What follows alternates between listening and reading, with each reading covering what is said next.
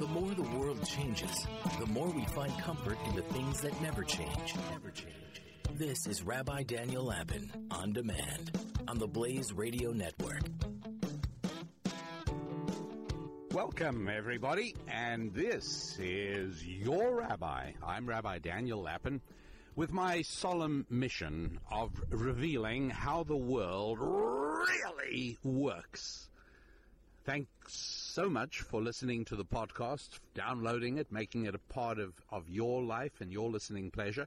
I really appreciate that, and I am obsessive about watching the download numbers because, as I've already told you, they are precisely what fuel my passion. They propel me forward as I record this podcast for you every week. And would like to start off today. And we have a number of topics that I'm hoping to be able to get to. One of them is I want to talk about why is it okay to sell body parts from unborn little humans, but not okay for fully sentient adults to voluntarily sell their own organs.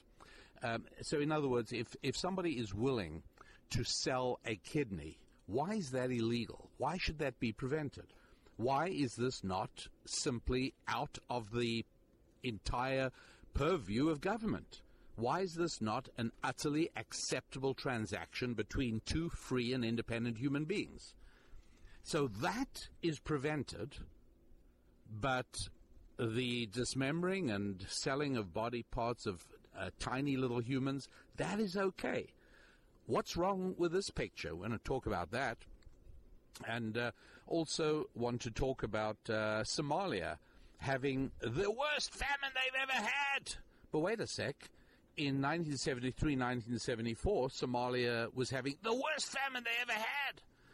And then back in 1960, 1961, Somalia was having, the worst famine they ever had. Doesn't this begin to remind you of Stalinist Russia, where inexplicably, every 5 years, every 10 years, there was a famine. Every 10 years, reliably, something went wrong. And what was it? And it's, regardless of rainfall, there's still a famine. What's going on there? These are some of the thoughts and ideas that I've been working on during the course of this week, in the excited anticipation of being able to share them together with you. But to start with, wanted to explore something which again is almost obvious. It's as clear as daylight. Nonetheless, one seldom encounters any serious questioning of this phenomenon. What am I talking about? The fact that there is almost no liberal side of the politics talk radio. You can hear conservative talk radio in almost every single radio market. You've got your talk radio stars, and you know who they all are. And there you can hear them literally in almost every city in the country. There is a talk radio station. Now, even National Public Radio, and let's not even go into now, why should the government have to subsidize radio? What for? What's the idea? Why do people have to pay extra tax so as that the government can decide what should be on the air on National Public Radio? Different question. Public television, same question. But my point right now is, how come that even on National Public Radio, you seldom hear any liberal talk radio? You've got a few shows, but they're obviously shows that would not work in an unsubsidized format.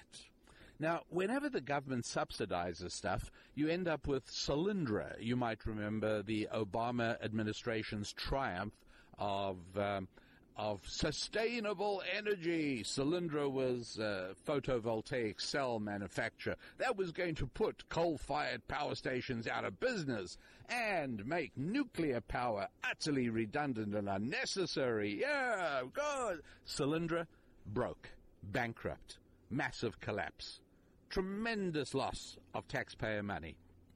But liberal talk radio, apparently it can only be sustained with government funding. Does the term Air America remind you of anything? Yeah, Air America is the broadcast equivalent of Solyndra. Air America was an attempt to create a heavily funded liberal talk radio network. Now, I listen to some of this stuff because that's my business. I need to know what's going on out there. And so I actually happen to know one of the reasons that Air America failed, but I'm going to go into a deeper reason. The basic reason is that when you listen to conservative talk radio, they are seldom shills for the Republican Party. And I don't even have to mention names. You know who the talk radio hosts are. You can listen to them, and you've got easily a 50-50 chance or better listening to them lambasting the Republican Party. It doesn't mean they're liberal. It means they are conservative, and they are unhappy with the Republican Party for not being conservative enough, or not standing to principle, or yielding to the Democrats. But you will hear conservative talk hosts regularly trashing the Republican Party. You will hear them indicting and condemning. But when you listened to Air America, or for that matter, when you listen to either the woman liberal talk radio host or the male, and there really are only two of them that have anything of a show going, with not nearly the ubiquitousness of conservative talk radio, you have to really search. And it's only available in main liberal cities. You can hear liberal talk radio in New York and Chicago, parts of Los Angeles, but that's about it. San Francisco, Seattle. But for the most part, you really struggle to try and bring in liberal talk radio on your dial. Well, the reason for that is very simple, and that is you will never hear a liberal talk show who does not sound like an official spokesman for the Democratic Party. Doesn't exist. You know why Air America flopped? Again, after running through an enormous amount of money from its founding family. Why? Because it's too predictable. You turn it on, and they're shilling for the Democratic Party, or they're shilling for a Democratic president. And all they're doing is it's sort of get out the vote for the Democrat. That's what liberal talk radio sounded like. But there's actually a far deeper reason, a reason that I thought you might find interesting. But before I tell it to you, I want to just once again apologize if you hear any extraneous noises in the background. For several weeks, we are exploring coastal British Columbia on a small motor vessel, a powerboat, and we are docked in a small harbor on Bowen Island, somewhat north of Vancouver. And there's stuff going on, you know. There's seagulls flying overhead, and there's boats coming in and out. So from time to time, you will hear that, and I apologize, and I hope you're okay with that. Just know that your host is truly, truly enjoying every moment on this fabulously and breathtakingly beautiful coastline. And so what is it about liberal talk radio that just doesn't work? Well, let's at the same time observe a parallel but inverse phenomenon, and that is that television is largely dominated by liberal politics. You have many, many shows on television, many of them on the Comedy Channel, many of them on mainstream network channels that are extremely liberal. That's what they are. You do have Fox News, of course, and Fox Business that are conservative, but that's it. Against that, you've got your MSNBCs and your comedy channels and your main networks and your CNN, and I don't think there's any disputing. And if you doubt this, by the way, all you need to do is pick a topic, like, shall we say, the prominent failure and plummeting in the polls of a Democratic candidate, and watch how that is treated in, shall we say, the Wall Street Journal, Fox News, and CNN. And you won't have any difficulty at all spotting the liberal bias on television. Let's imagine that a liberal president does something really stupid, something for which a conservative president was ridiculed, mocked, and humiliated, and see how the various outlets treated when a liberal president does something equally silly, foolish, ignorant, and you'll discover that it gets noticed and commented on in the Wall Street Journal, it gets noticed and commented on in Fox News, but CNN virtually ignored. And that is an almost reliable and predictable phenomenon. So television seems to belong to liberalism, whereas unquestionably radio does seem to belong entirely to conservatives. Now, before we proceed a little more deeply into that, I have to do a little bit of a side excursion, and I hope you're okay with that. You okay with that? I hear nods of assent. I see enthusiastic agreement. Well, then, okay, a little bit of a side excursion. A little bit of a side excursion is that ancient Jewish wisdom insists that the way the good Lord constructed our bodies is to reflect spiritual realities.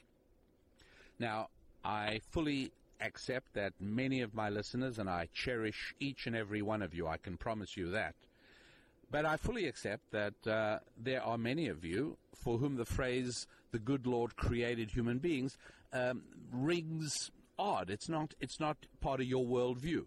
Your worldview says that through a lengthy process of unaided materialistic evolution, primitive protoplasm turned into printers and plumbers. Over a lengthy period of time, evolution brought chimpanzees to sophisticated human beings. So the truth is, you pretty much have to decide in life. You pretty much have to decide which way you're going to live as if we are touched by the finger of God, unique creatures created by the Creator, or alternatively, you have to live your life as if we are essentially the product of materialistic, unintelligent, unaided evolution, one way or the other. And obviously, I really don't mind whichever way you choose, but I just want to make certain, as if you had any doubt, where I come from. Regardless, whenever you hear me, I have all listeners in mind. And so when I say something like the way the good Lord created us, you should feel free to insert the way evolution randomly and statistically evolved us. It doesn't matter. The point, however, that comes out will be equally valid for everybody, I'm sure. And here's the point that comes out.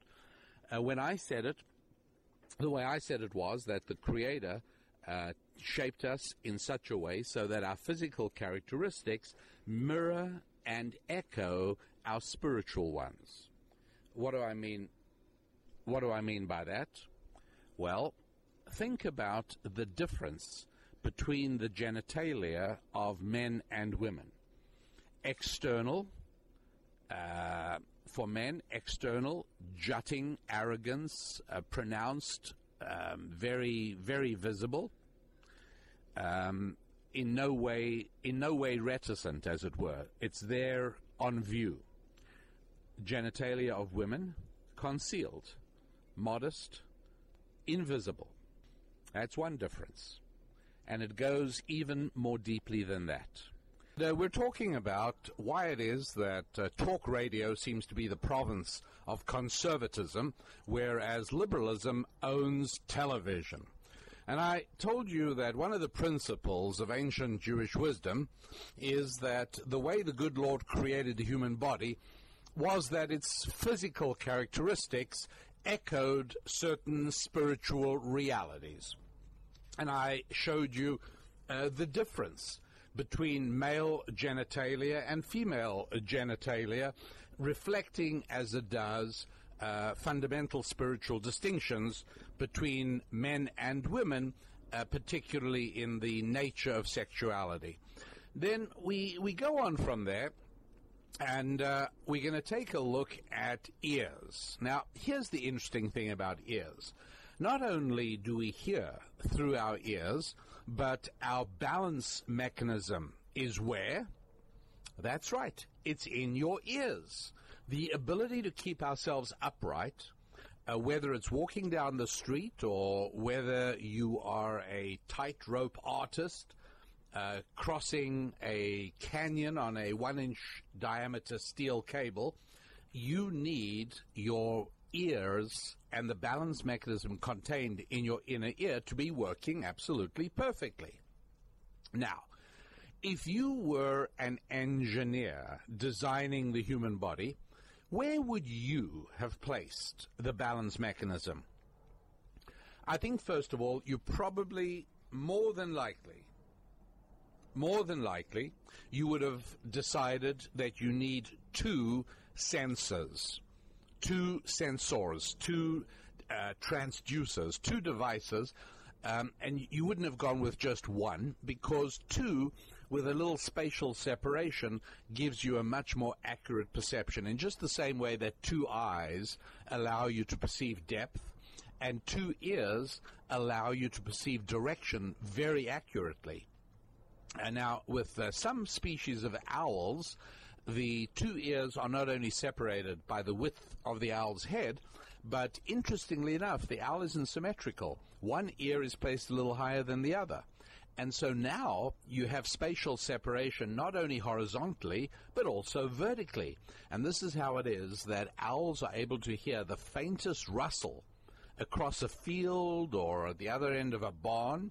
And even in the dark, they're able to descend and unerringly pounce on an unsuspecting rodent, totally unaware that silent death was soaring down from the rafters. And so spatial separation, extremely helpful. Two sensors for balance, yeah.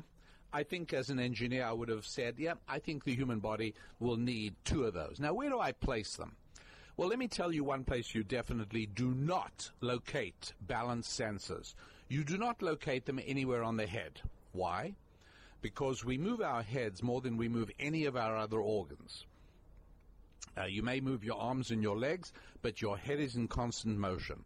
And that means that your balance mechanism believes every time you tilt your head, your balance mechanism wants to say you're falling over, and it would want you to take a step to regain your balance. Why doesn't it do that?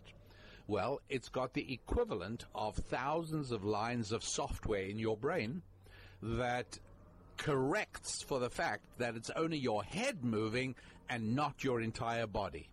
And so I never would have put the balance mechanism in the head, because it necessitates all this compensatory software to constantly tell your balance mechanism, no, don't worry, it's just the head moving, he's not falling over. I wouldn't have done that.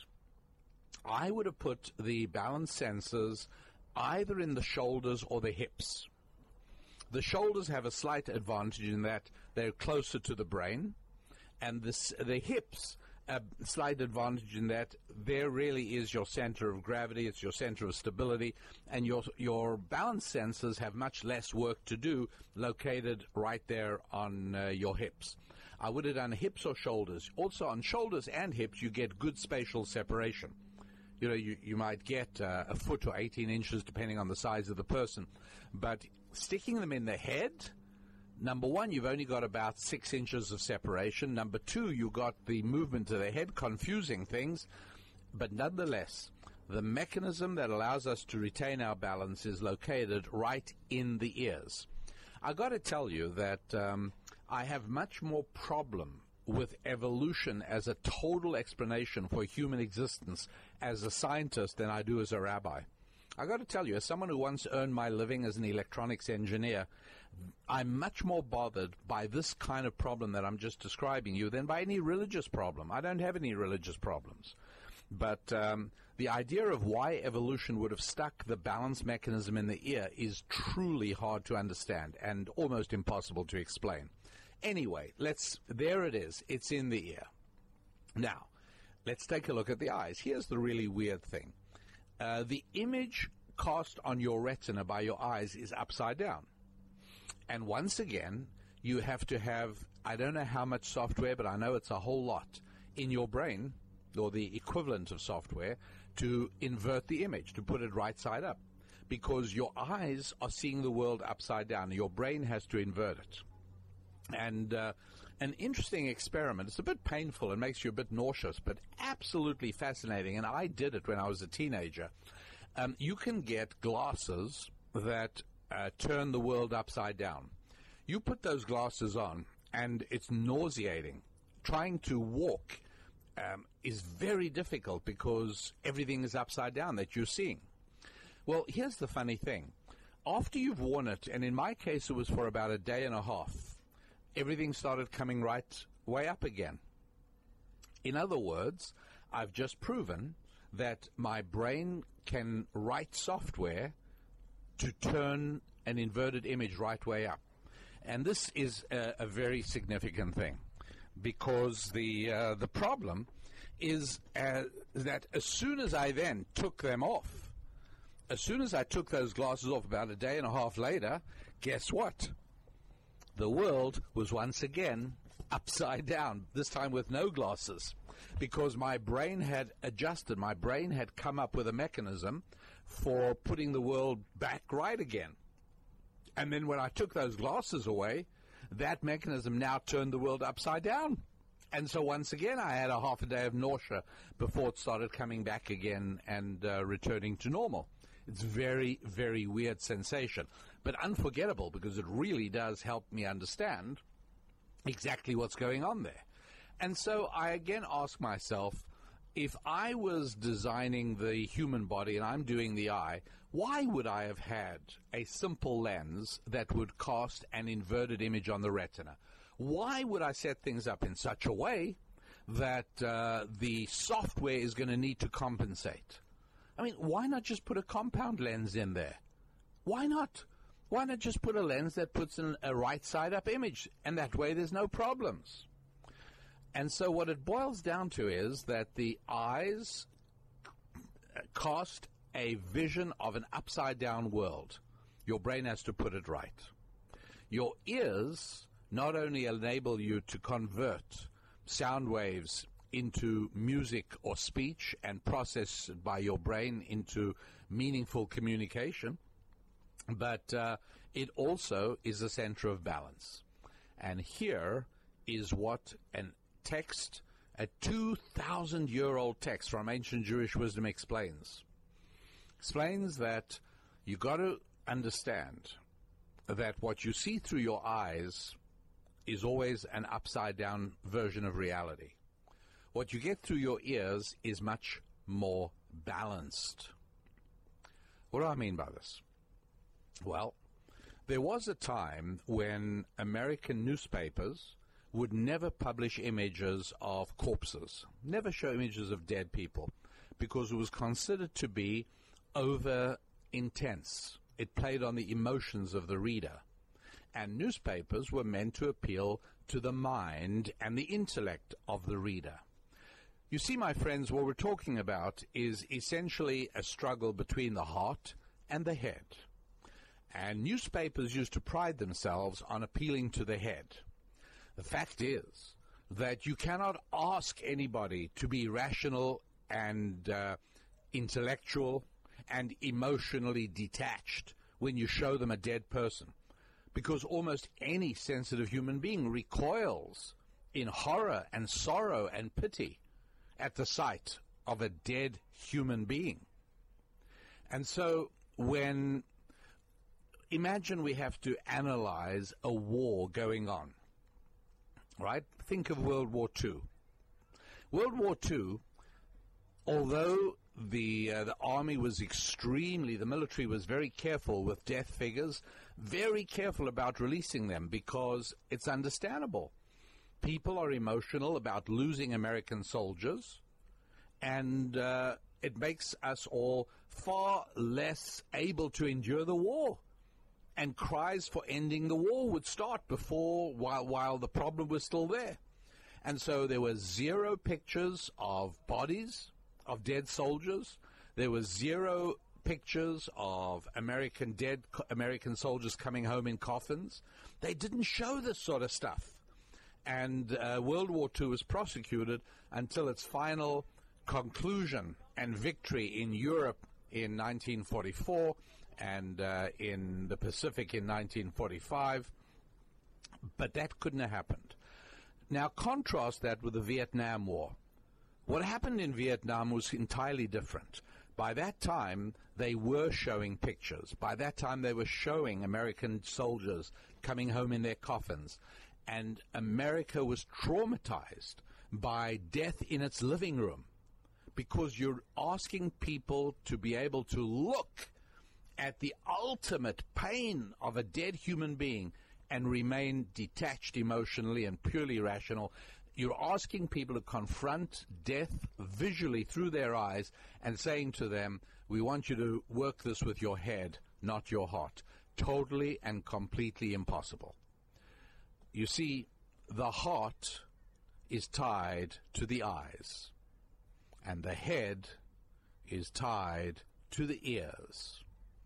And the principle in ancient Jewish wisdom is, if you want to get a balanced perspective on something, for heaven's sake, don't look at pictures of it, because those go straight to your eyes and to your heart. If you want to get a balanced perspective that enables you to evaluate it with your head, you must use your ears. Now, let me just point out that when you read something, I just want you to understand this. Although you're using your eyes to read the words, that is nonetheless using ears, not eyes. Do you get that? Eyes are images. But when you read a word, you are converting that word into a specific sound, a word, and you're interpreting it intellectually. And that's why it's very important to understand that reading is a head process, not a heart process. Looking at television, looking at pictures, looking at photographs, that's all heart. That is not head. And so let us imagine that the head of a company has the terribly painful decision of, does he allow the company to go broke and close its doors, or does he reduce the size of the workforce? Now, I would advise any CEO faced with that very tough predicament to do that calculation in his office, with numbers, with spreadsheets, with reports. But the minute he has to look at the face of a distraught human being confronting the possibility of being without a job, you cannot ask any human being to make a rational, logical, emotionally detached calculation only with a head under those circumstances. Simply not possible. You can't ask it. And so we understand the difference between head and heart corresponding to the difference between ears and eyes. My website is www.youneedarabbi.com. Love you to go over there, and it's one of the ways we have of staying in touch with you. Subscribe to my free weekly email called Thought Tools. You may already be on that. If not, please get on that. And you will be supplied with a regular weekly spiritual strategy that you can apply in your financial lives, in your business lives, in your family lives, in your social lives, your faith lives. And so go to youneedarabbi.com, subscribe to Thought Tools, and I'd also like you to explore the resources that my wife and I have prepared for you, also all visible on our website. In just a moment, we will return, so stay with me as we continue exploring the difference between eyes and ears and why that explains why it is that talk radio is almost never found in the liberal arena. Do you remember Air America? It lasted for a very short space of time, consumed vast sums of money from its sponsors. Air America was supposed to be a liberal talk radio network. Brrr, bombed, flopped, gone, dead, finished. Why? Why does liberal talk radio not work? Conservative talk radio works, doesn't need government sponsorship, doesn't need national public radio. Talk radio works on its own merits. Make sure you have a chance to visit my website and be in touch. You know, one of the things you can do at my website, which you'll remember, is youneedarabbi.com. One of the things you do is shoot me an email. Right there on the website is a tab marked Contact Us. And it's true, I really do read every single one of the letters I receive from you. And as some of you have discovered, I actually respond to about a third of them in person. And that takes a lot of time. Sometimes it might be a month or two late, but I actually do respond to a large number of them. And also, if there's topics you want me to deal with on the podcast or questions you might have, all there at the website, youneedarabbi.com. We explored some ancient Jewish wisdom on the role that the eyes and the ears play and how it is that the physical structure of these remarkable organs reveal certain immutable spiritual realities about them. In the same way that the ears contain the balance mechanism in order to convey the idea that what you hear through the ears is essentially balanced. You can retain your balance because it's all coming through the ear. If you get stuff through the eye, it can throw you off balance, because eyes, in fact, distort reality. In fact, the image is upside down. You can't get a bigger distortion of reality than that. And if you don't believe me that a more balanced perspective on reality is obtained through the ears, and that the eyes persuade you emotionally instead of intellectually, I have only two questions to ask you. Surely you know a man who became involved with an entirely unsuitable woman. Maybe he married her. Maybe it led to all kinds of difficulties, unhappiness and misery, maybe even eventually a divorce. But just think, right? I'm sure that each and every one of us knows at least one man who got involved with a woman that was entirely inappropriate for him. I have one simple question for you, my friends. Did he fall for the way she sounded or the way she looked? Did he use his eyes in becoming infatuated with her? Or did he use his ears? Was it lengthy telephone conversations that led to his obsession? I don't think so.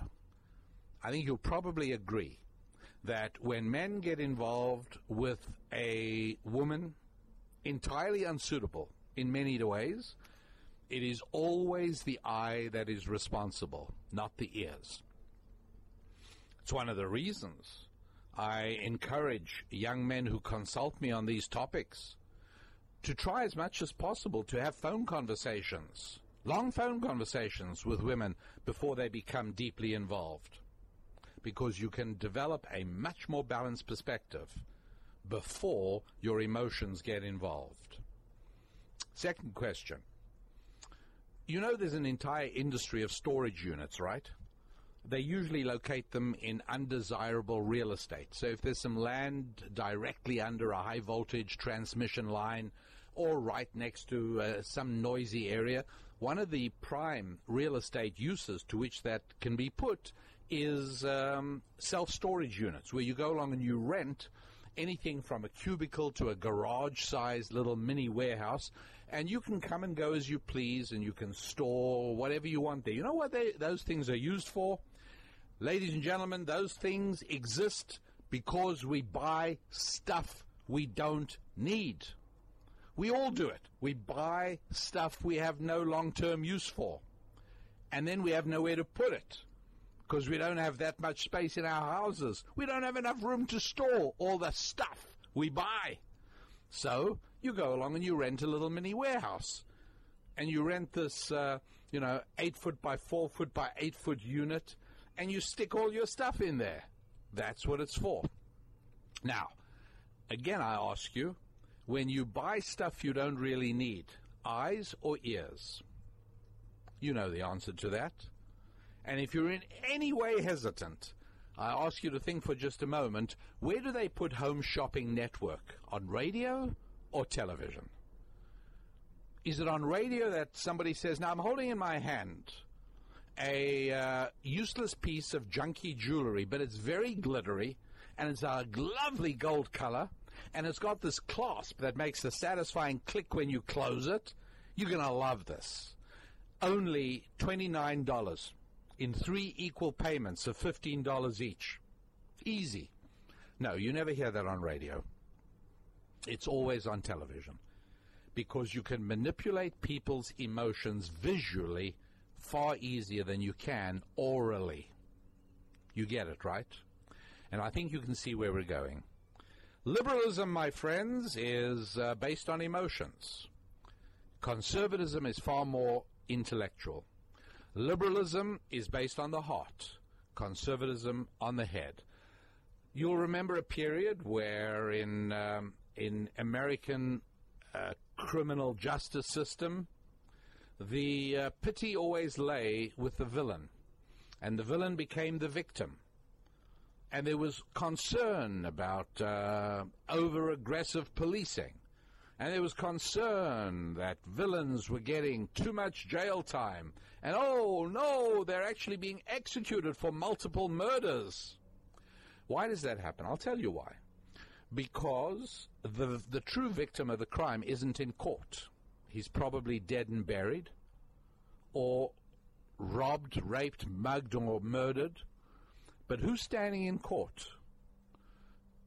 It's always a guy dressed in his Sunday best suit, with his head looking down, and he's looking distraught, and his mom tells the judge, it cannot be him.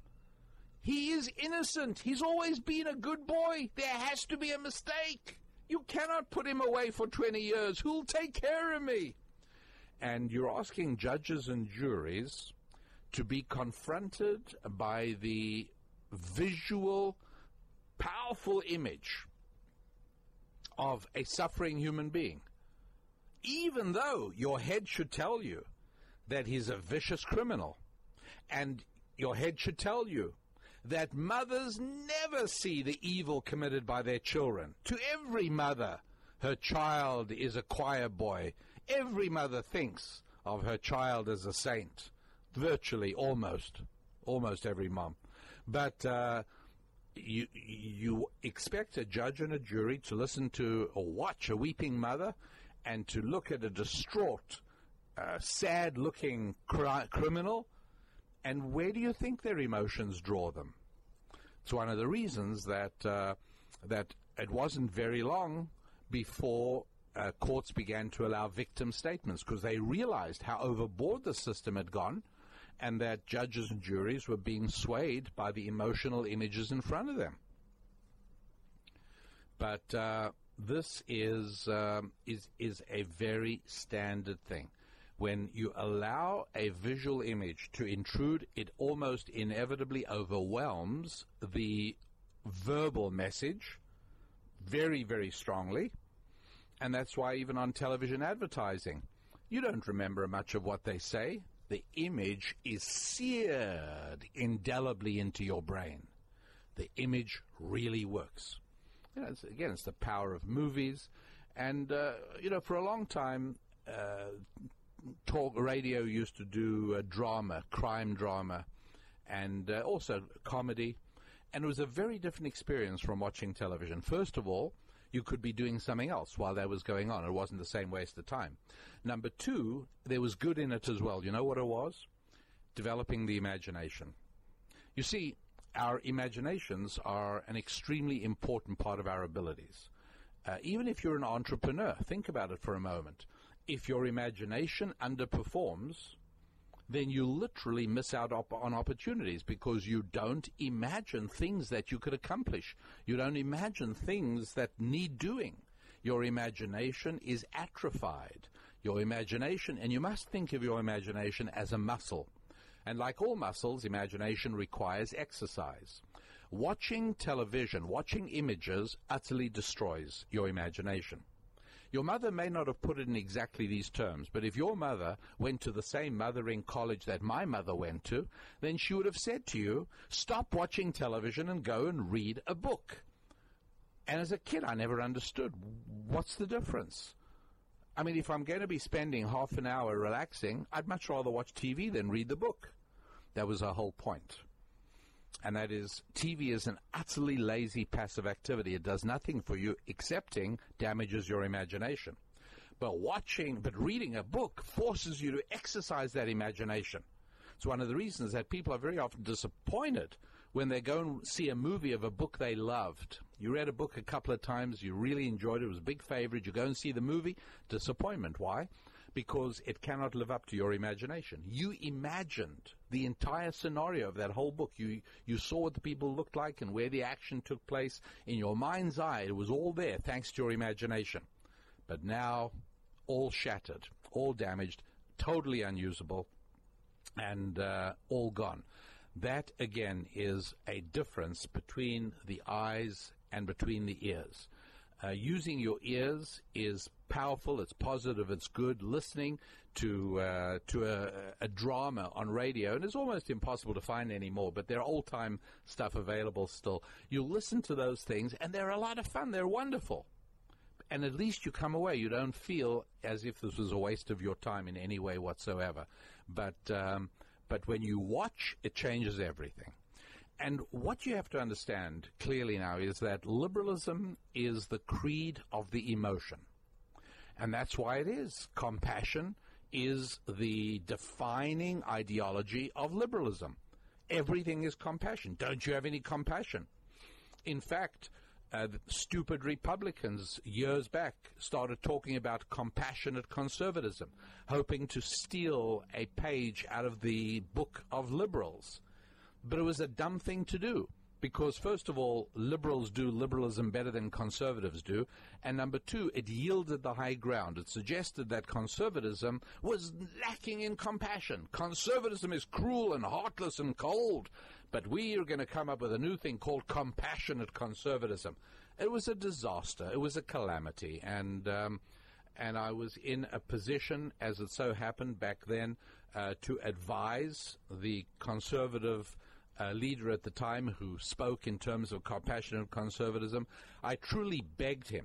I begged him not to do it, and he did it anyway, and it didn't help him. Did him no good, and it harmed the movement of conservatism such as it is. And liberalism focuses on compassion. That's what it does. Compassion is the big thing. And I'm getting a look from my wife here that suggests that she has something to say. So, Mrs. Lappin, was there something you were going to add to that? Oh, no, she says, I was just surprised. I'm not sure by what, but I've learned over the years that when Mrs. Lappin gives me the look, guys, you know what the look is, right? Now, the nice thing about listening to a podcast instead of watching me on television is that you can use your imagination. When I tell you I got the look, then you know exactly what it's like. But if we were on television and I had to show you the look, it just wouldn't be as good, because you wouldn't be using your imagination. Now, she very often, and all the time, she adds, we compile a lot of the material I do on the podcasts is work that we've compiled together, and sometimes when she hears me recording it, she thinks of a way I can explain it more effectively or present it more pleasantly. But and I mistakenly thought she had something for us right there. So there we've got it. When we come back, quick wrap-up of liberalism and conservatism, talk radio or radio versus television, and on to money in politics, and on to the question of, here it is, if it's okay to carve up tiny little humans and sell their body parts, why is it not okay for fully adult sentient human beings to sell their organs on the open market? Somebody wants to sell a kidney willingly and voluntarily for a sum of money. Why is this illegal in the United States, but it isn't illegal to sell the organs of tiny humans that did not give their permission? Is something wrong here? We now, I think, have a clearer picture, I hope, of why it is that liberalism dominates television, whereas talk radio is very much owned by conservatism, to the chagrin, to the dismay, to the disgust of liberalism. They cannot understand why liberal talk radio simply doesn't work. It either has to be on government-subsidized NPR, National Public Radio, or it fails. But it has zero economic reality to it. And the nice thing about economic reality is that it forces you to deliver what people want. That, my friends, is a good thing, not a bad thing, unless you are a self-proclaimed artist with a diseased ego pouring your maudlin production out on an unsuspecting public. Well, that's different. Then obviously you want the government to subsidize your pathetic childhood scribblings. But for anybody else, we love the marketplace because it forces individuals and companies to deliver what we actually want, what we can use, what we can desire, instead of what you think we should have. I can assure you without a shadow of a doubt that when I am in charge, the National Endowment of the Arts, gone, defunded, in a millisecond, finished, over. There's no way I will take your tax money and present it into the palms, the outstretched, grubby palms of the select and anointed artistic few. No siree. Any artist who can't persuade people to buy his stuff, as far as I'm concerned, can go and get a job. No more National Endowment for the Arts. No more National Public Radio. When I'm in charge, you can hold me to that. No more National Public Radio. Gone.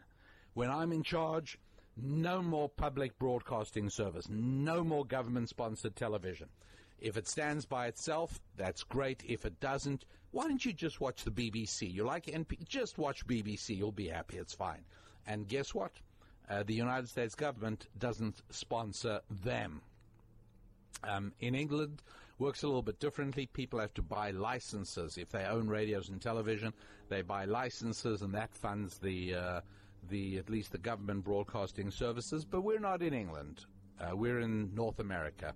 So the idea then clearly is that liberalism is a credo of compassion. Its entire focus is the subject of compassion. And every decision in liberalism is based on short-term compassion. What's in front of me right now? Poor people, give them money. Children that aren't being taken care of, give them money. Conservatives say, wait a second, there's a problem here, and it's a problem involving the families. It's a problem involving the parents. Children, hungry children, is not the fault of the United States people. Hungry children, not the fault of the United States government. Hungry children, not the fault of state government. Hungry children, not my fault. My children aren't hungry. No, there is a social problem here. There is a collapse of families and values. You don't solve everything by shoveling money at it, unless your defining credo is compassion. In that case, that's exactly what you do. And when you run out of your money, you start shoveling other people's money at it, which you then discover is a whole lot more fun than using your own money. Hence, the insatiable appetite of liberal government for your tax dollars. That's right. And talking of your tax dollars and government, there is all this fear about money in government. And I must tell you that it is not a fear that I share.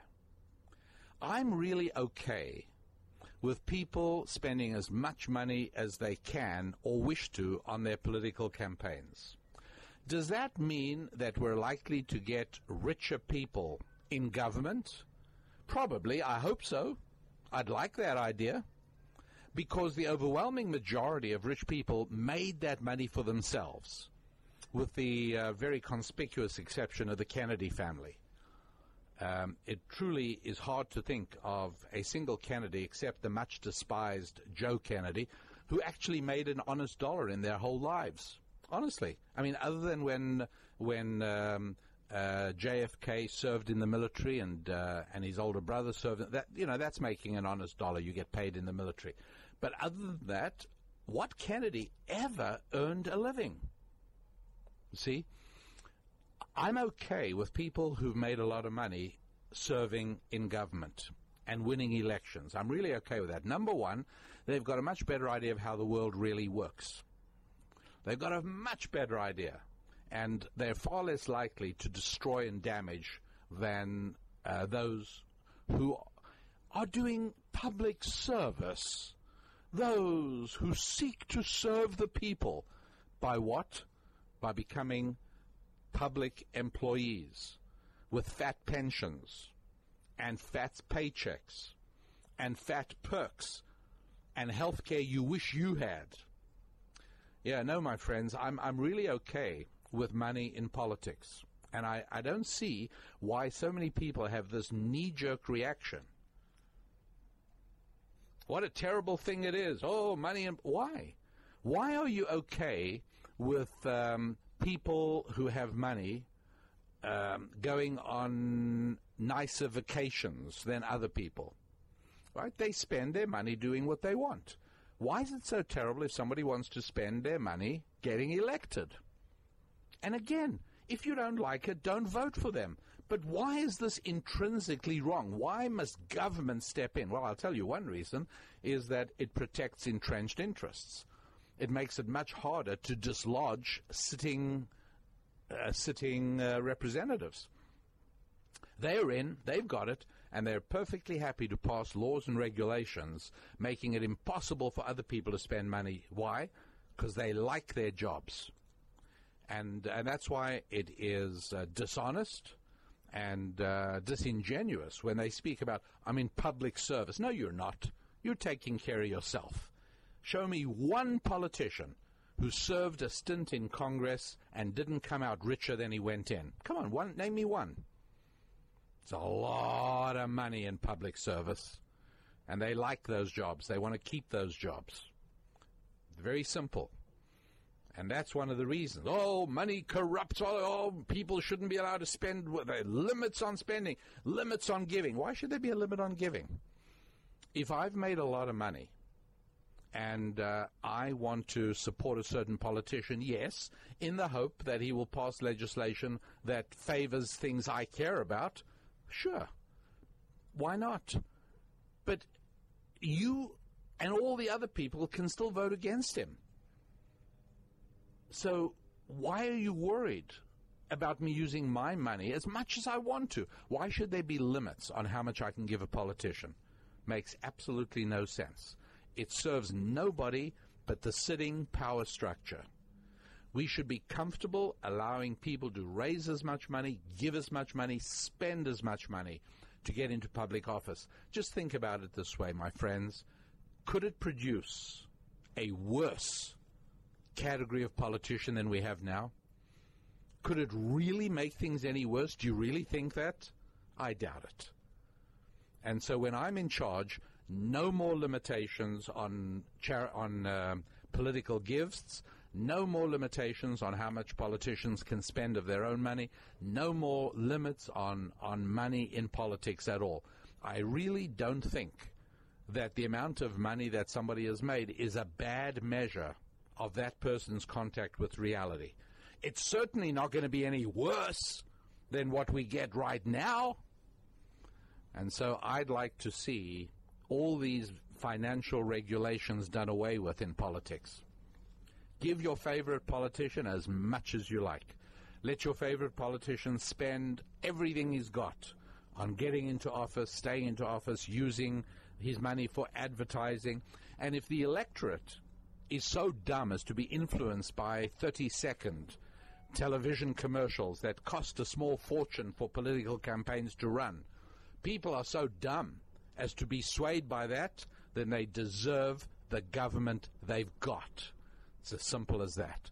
But I think the playing field would be evened by allowing as much money as people want to spend in politics and to do away with these government regulations that serve nobody except those already sitting in the seats of power. And here's another area where financial regulations make no sense whatsoever, and I will be able to explain to you why they're there. In spite of the fact that it's illogical, it's nonsensical, it's stupid. I'll still be able to explain to you why they're there. What am I talking about? The laws that make it illegal to sell an organ, right? Somebody, why shouldn't, well, for one thing, let's imagine that somebody is on his deathbed and he says, I'm selling my heart, or I'm going to sell whatever other organs are needed. I'm going to sell this. This way I'm going to be able to leave my family something. I wasn't able to make much money in life. I wasn't able to leave my children as much as I would like. And so now, I don't think I've got long to go. I'm going to sell. Does anybody want to buy my heart? Does anybody want to buy my liver? Does anybody want to buy my spleen or my appendix? Whatever it is, sell it. Let people buy it. No, this is illegal. How about a kidney, right? You can do without one kidney, right? So, and you know, there are wonderful cases of siblings that give away kidneys to help siblings, or even strangers have sometimes done that to save the life of somebody who's on a dialysis machine. But what is wrong if somebody says, you know what, I'm willing to do without one of my kidneys, but I don't want to give it away. I want to sell it. That's what I want to do. And he can even hold an auction. And people who have the ability to purchase a kidney should be able to go ahead and do it and get that kidney replacement transplanted instantly and immediately. What is so terrible about this? Everyone has agreed. It's a free market transaction. Nobody was coerced. What's wrong with this? And obviously there must be something weird going on, because the country as a whole clearly seems to have very little problem with Planned Parenthood selling the parts of tiny human beings it's murdered, and that's okay. Those little human beings did not give permission for their organs to be sold, but that's okay. But if adults, fully sentient adults, give permission and want to sell their organs, that's no good? What's going on here, my friends? This is insanity. But no, it's not really insanity. All of these things can be explained. We just need to understand them from a deep spiritual perspective. We're talking about money in politics, and then the question of money for organs. Why is it that there is such widespread distaste for the idea of selling organs on the open market? Why is this unacceptable? Why do people feel more comfortable with a governmental system of allocation, which is really what it is? After all, there are panels, and I'm not going to call them death panels because that's a sensationalistic term, for something which absolutely has to happen when there's a lot of people wanting a limited commodity and you don't allow the free market to operate. The answer is panels. You can call it allocation panels. In wartime, they call it rationing panels. And it really doesn't matter what you call it. But the bottom line is, when there are a lot of people wanting transplants of organs, and there's a limited supply, and you're not going to allow people to bid with money, the only alternative is that you're going to have government committees that will decide. And sure enough, that's exactly what we do have. And that's in the background. I don't know if you heard that, but there was a boat puttering by, yes, because indeed I am still enjoying a family boating trip in a small motor vessel off the coast of British Columbia, and we are docked for the night, and there are all kinds of boats coming in and out. Where we are, one of the best ways of getting in and out of some of these remote islands and bays and inlets is by seaplane. And so for anybody who's interested in seaplanes like I am, this is the Seaplane Watcher's paradise. And the basic workhorse here is a de Havilland Otter. Now, that airplane, I'm thinking, has got to be about 50 years old. I do believe the last de Havilland Otter seaplane was built It was built it was built decades ago. But these planes just keep flying, and there are companies specializing now in turning out spare parts, so as that I doubt that any part of an airframe and there's hundreds of them here, I doubt that any of them are actually flying on original aluminum. I'm pretty sure everything is over the years gets replaced. So much so, the engines, they even now carry turbine engines, remarkable turboprops actually. And that was certainly not the airplane engine with which these aircraft were originally equipped. Anyway, that was a brief excursion for the 2 or 3 aircraft enthusiasts in our listening audience. Are there more of you? Let me know, by the way. Go to my website, youneedarabbi.com, and click on the Contact Us tab. Let me know. Let me know what you're an enthusiast of, or what turns you on, what ignites your passions. I'd love to know. It helps me prepare these podcasts and makes it easier. And so why is it then that there is such widespread revulsion for the idea of selling parts? And I'll tell you what I think the answer is. Once again, liberalism controls the culture in this area, and the idea is nobody should get better health care than anybody else. This is one of the reasons that Barack Obama managed to squeeze his Obamacare program. It's going to turn out to be a disaster. Retroactively, history will decree it to be one of the dreadful milestones in America's 21st century decay. It will turn out to have been a disaster medically and culturally and financially. Remember, you heard that here first. And who knows, major parts of it, if not all of it, might well be repealed. Nonetheless, it passed. You want to know why? Because it was a step on the road to socialized medicine. And liberalism believes that everybody should be equal. Now, in order to understand this fully, my friends, I think it's necessary that we all fully grasp the central principle that there are certain incompatible ideas in the culture, right? You cannot be both a miser and a spendthrift. You can't be somebody at the same time who spends without control and somebody who never spends and hoards every penny.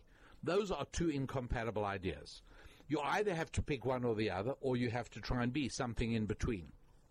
And that's obviously where most sane people try and position themselves. You cannot be both cruel and compassionate at the same time. You have to decide which one.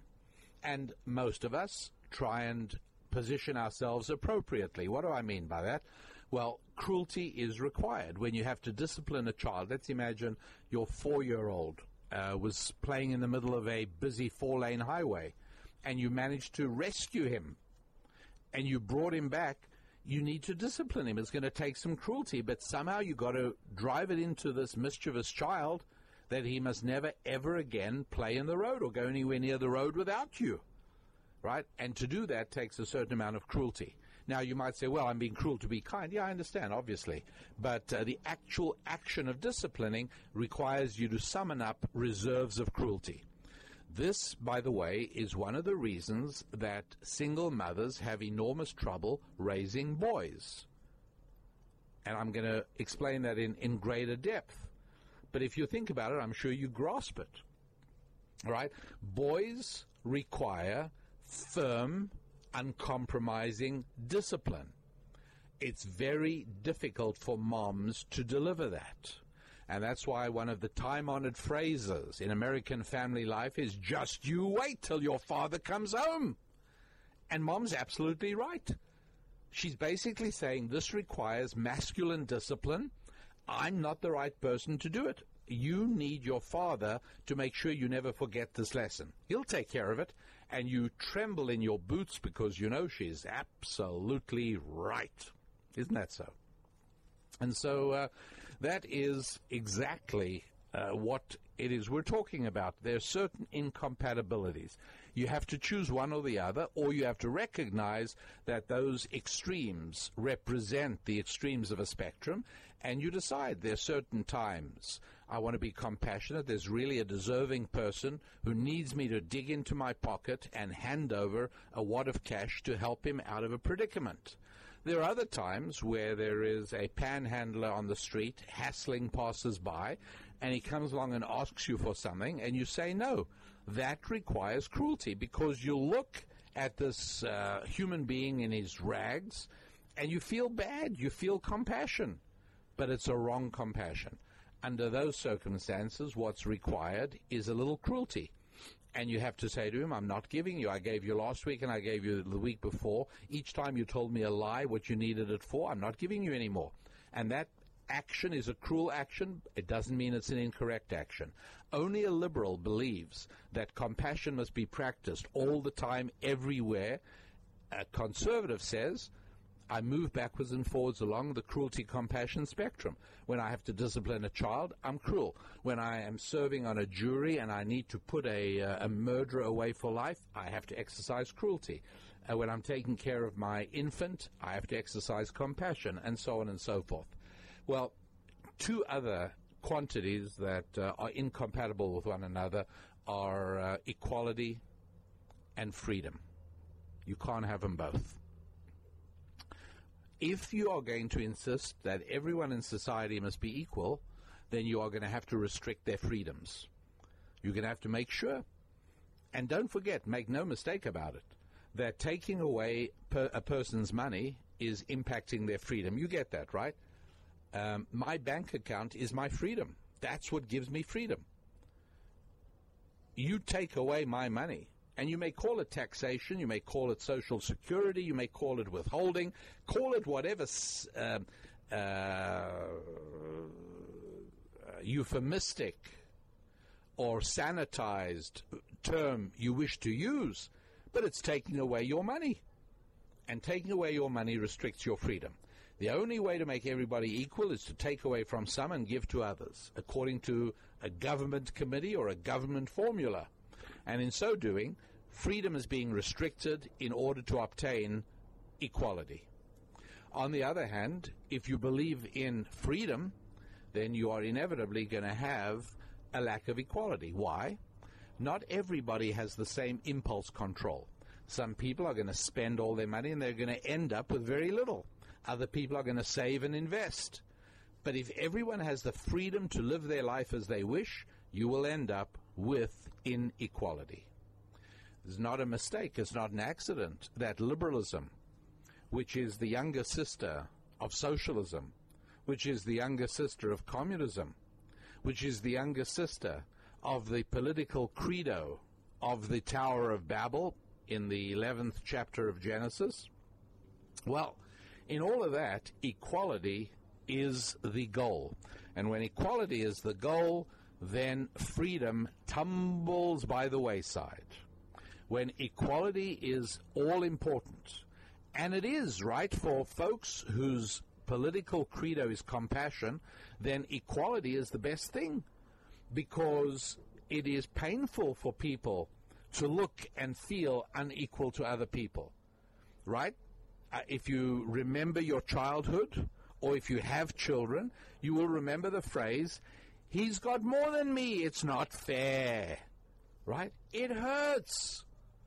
And so if you're compassionate, you want equality, because that way everybody is the same. Nobody's going to feel hurt and pained and humiliated by not having what everyone else has. It's not how the world really works, but it is how liberalism works, and it is how socialism works. And so they exercise it in all the important areas. The housing, in the socialized vision of the world, government housing is what works best. And government housing is distinguished by nothing more than its lack of distinctiveness. In other words, if you live in government housing, if you are unfortunate enough to have to be dependent upon government housing, you might have discovered that you are not allowed to paint your front door a different color.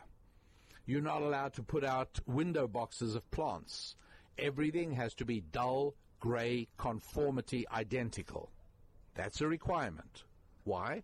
What's the concept? The concept is equality. That's how important it is. Everybody must have equality. Everybody must be exactly the same. And so they believe that very much in housing. They also like it in transport, which is why they like public transport. As soon as you allow people to have cars, somebody will have a BMW or a Cadillac, not exactly in the same category, but okay, close, and somebody else might have a Yugo, if you remember that awful excrescence of a vehicle manufactured by Yugoslavia a number of years ago. But okay, fine, not that. Maybe you'll have a Fiat or something, and that they can't stand. They cannot stand the idea of some people riding to work in luxury while other people ride in a pathetic car. And so the answer, everybody has to ride on the light rail. Everybody has to ride on the buses. Or you may all ride bicycles to work. That's also acceptable. But the goal is nobody should be able to be better off than other people. And my friends, in few areas is this idea more emphatically obsessed with than in medical care. The one area where they absolutely do not want anybody to have better medical care than anyone else is medical care.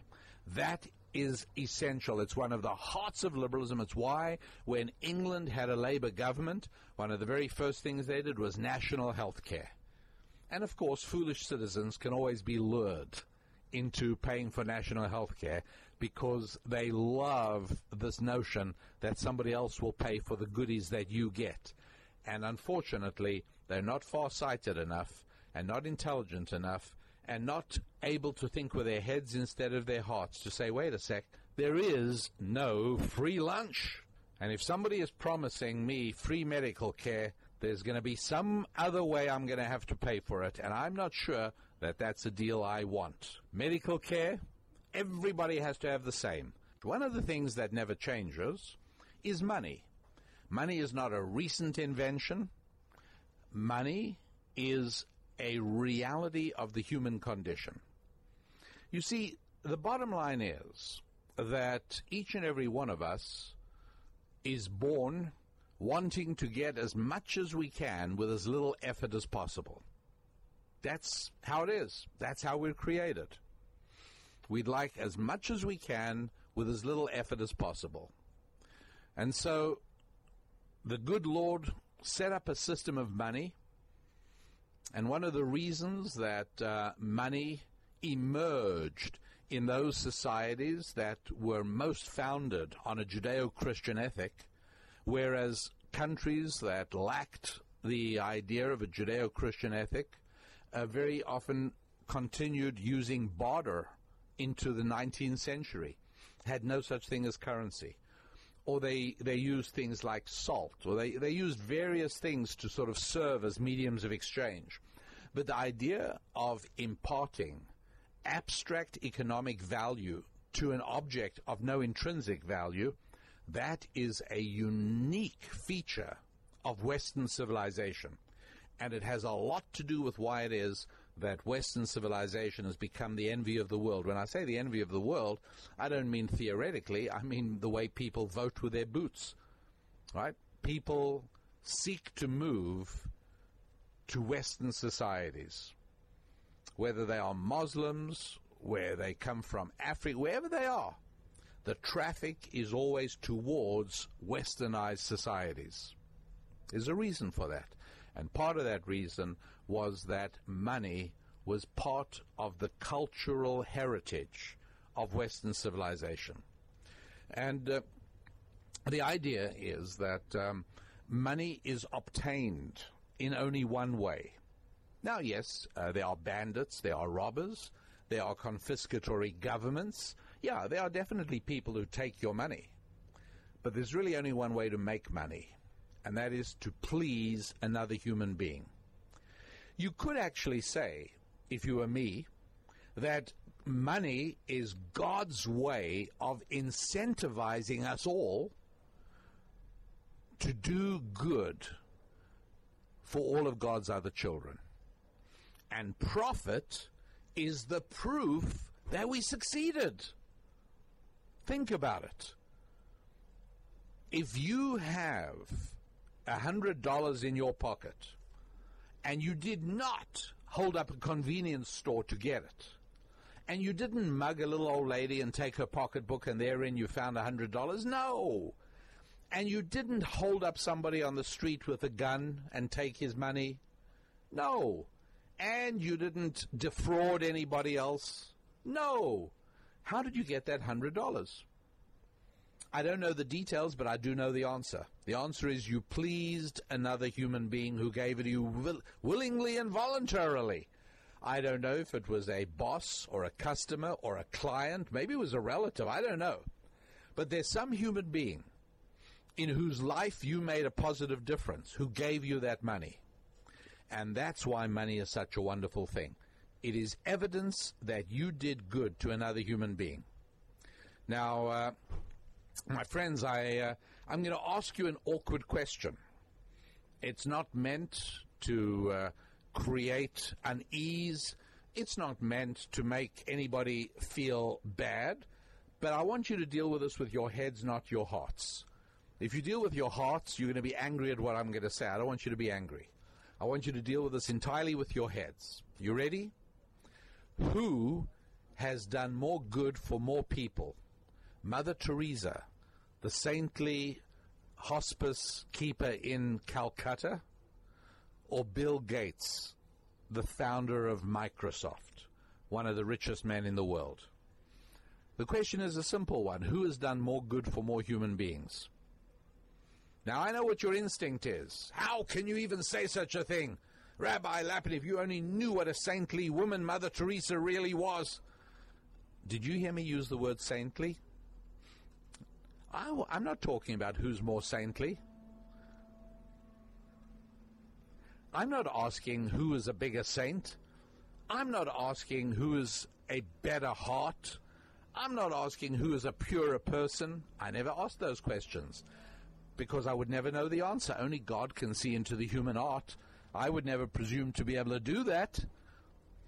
But I asked a very specific question. Who did more good to more of God's children, Mother Teresa or Bill Gates? Now think about it for a second. How many people has Mother Teresa helped? I don't know the answer, and perhaps you don't either. But we can figure it out approximately. I don't know how long she's been working in Calcutta, but let's say it's 100 years. How many people can Mother Teresa help a year? Well, how many people can she help a day? 100? How many people can she impact a day? 100 people a day? Well, that would mean 365,000 people a year. And let's imagine that she was doing that for 100 years. I mean, if that's really the number of people she impacted, so it's 365,000 multiplied by 100, and that comes, I think, to 36 million, if I'm not mistaken. And so at the absolute maximum, the number of people that Mother Teresa impacted, the number of people she helped, 36 million. In reality, right, there's no way she's dealing with 100 people a day. In reality, she hasn't been doing it for 100 years. And so I think we can agree that the figure is somewhere between 100 and 30 million. Probably the true figure is somewhere around about 3 million, most likely. But we can all agree that it's not more than 30 million. Now, how many people has Bill Gates improved the lives of? Well, they've sold 500 million copies, like more than 500 million copies of Office, and several times that of Windows. And if it didn't improve your life, you needn't have bought it. You bought it because it enabled you to be more productive or have more fun or connect with more people or whatever it was. And you could have gone and bought Apple products from Steve Jobs. That was a choice. Or you could have gone with Linux operating system. There's all kinds of stuff you could have done. But you bought Microsoft software because it suited you. It was good for you. Notwithstanding the blue screen of death when something goes wrong with Windows. But it's still, am I saying it's perfect? No, of course not. I'm saying you bought it voluntarily, and you're not an idiot. You wouldn't have done that if it didn't improve your life to an extent greater than the value suggested by the money you paid for it. And so the number of people that Bill Gates has impacted positively, the number of people whose lives Bill Gates improved is in the hundreds of millions, probably billions, most likely. And that's not even counting all the people who earn livings by working at Microsoft. It's not counting all the people who have companies successfully selling and trading and doing business with Microsoft. The vendors that supply Microsoft with everything from office furniture to catering, all of those, there's no question who has done more good for more people. A whole lot more good done for more people by Bill Gates than Mother Teresa. Money is not a terrible measure of a person's life. It's not all there is to your life. Obviously not. Obviously not. And there are people who live wonderful lives and are wonderful human beings who don't end up with any money or don't have any money throughout their lives. That's certainly true. But in general,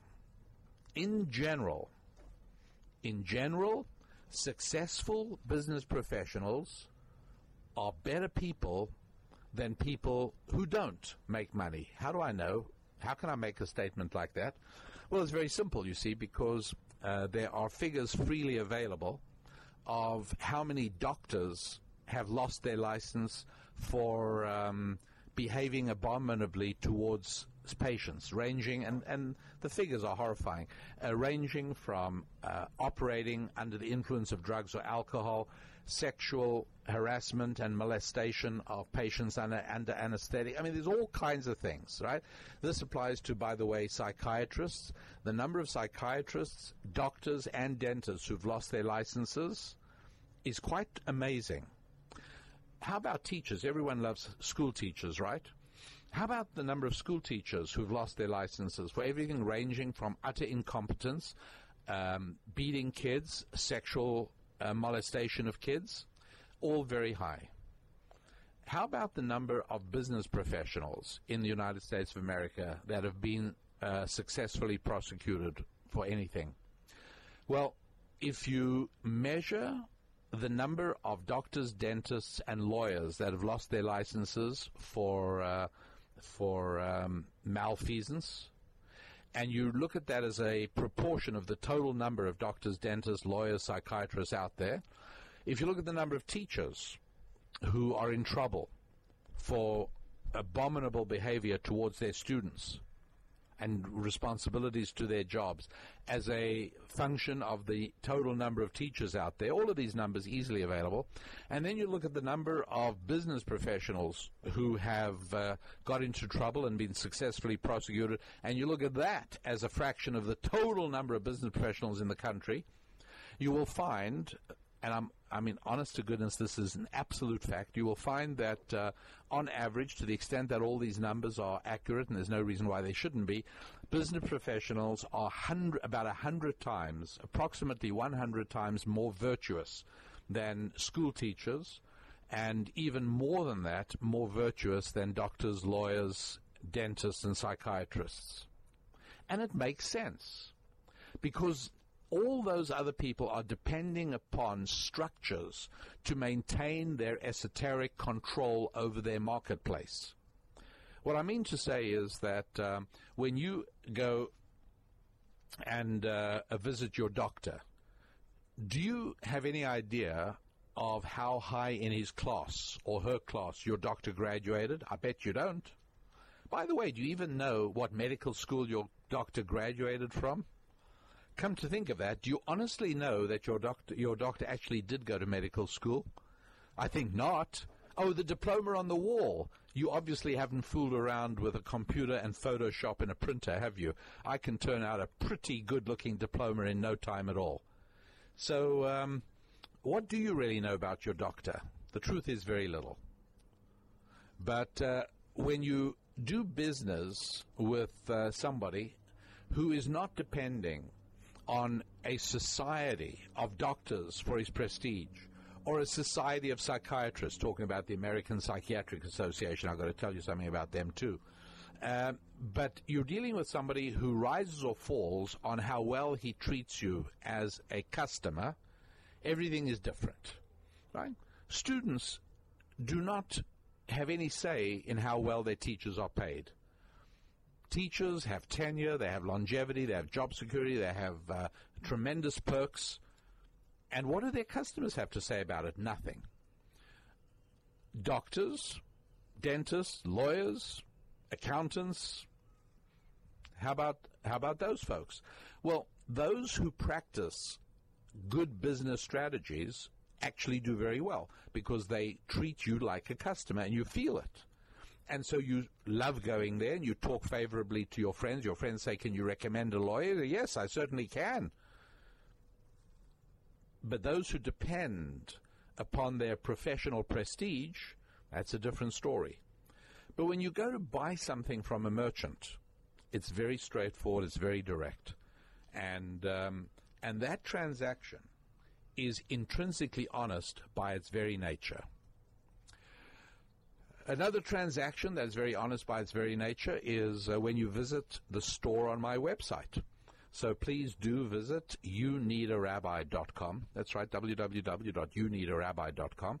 And take a look around. You can also subscribe to my free weekly email, Thought Tools, which is a spiritual strategy with useful information that you can employ in your financial, social, family, faith lives.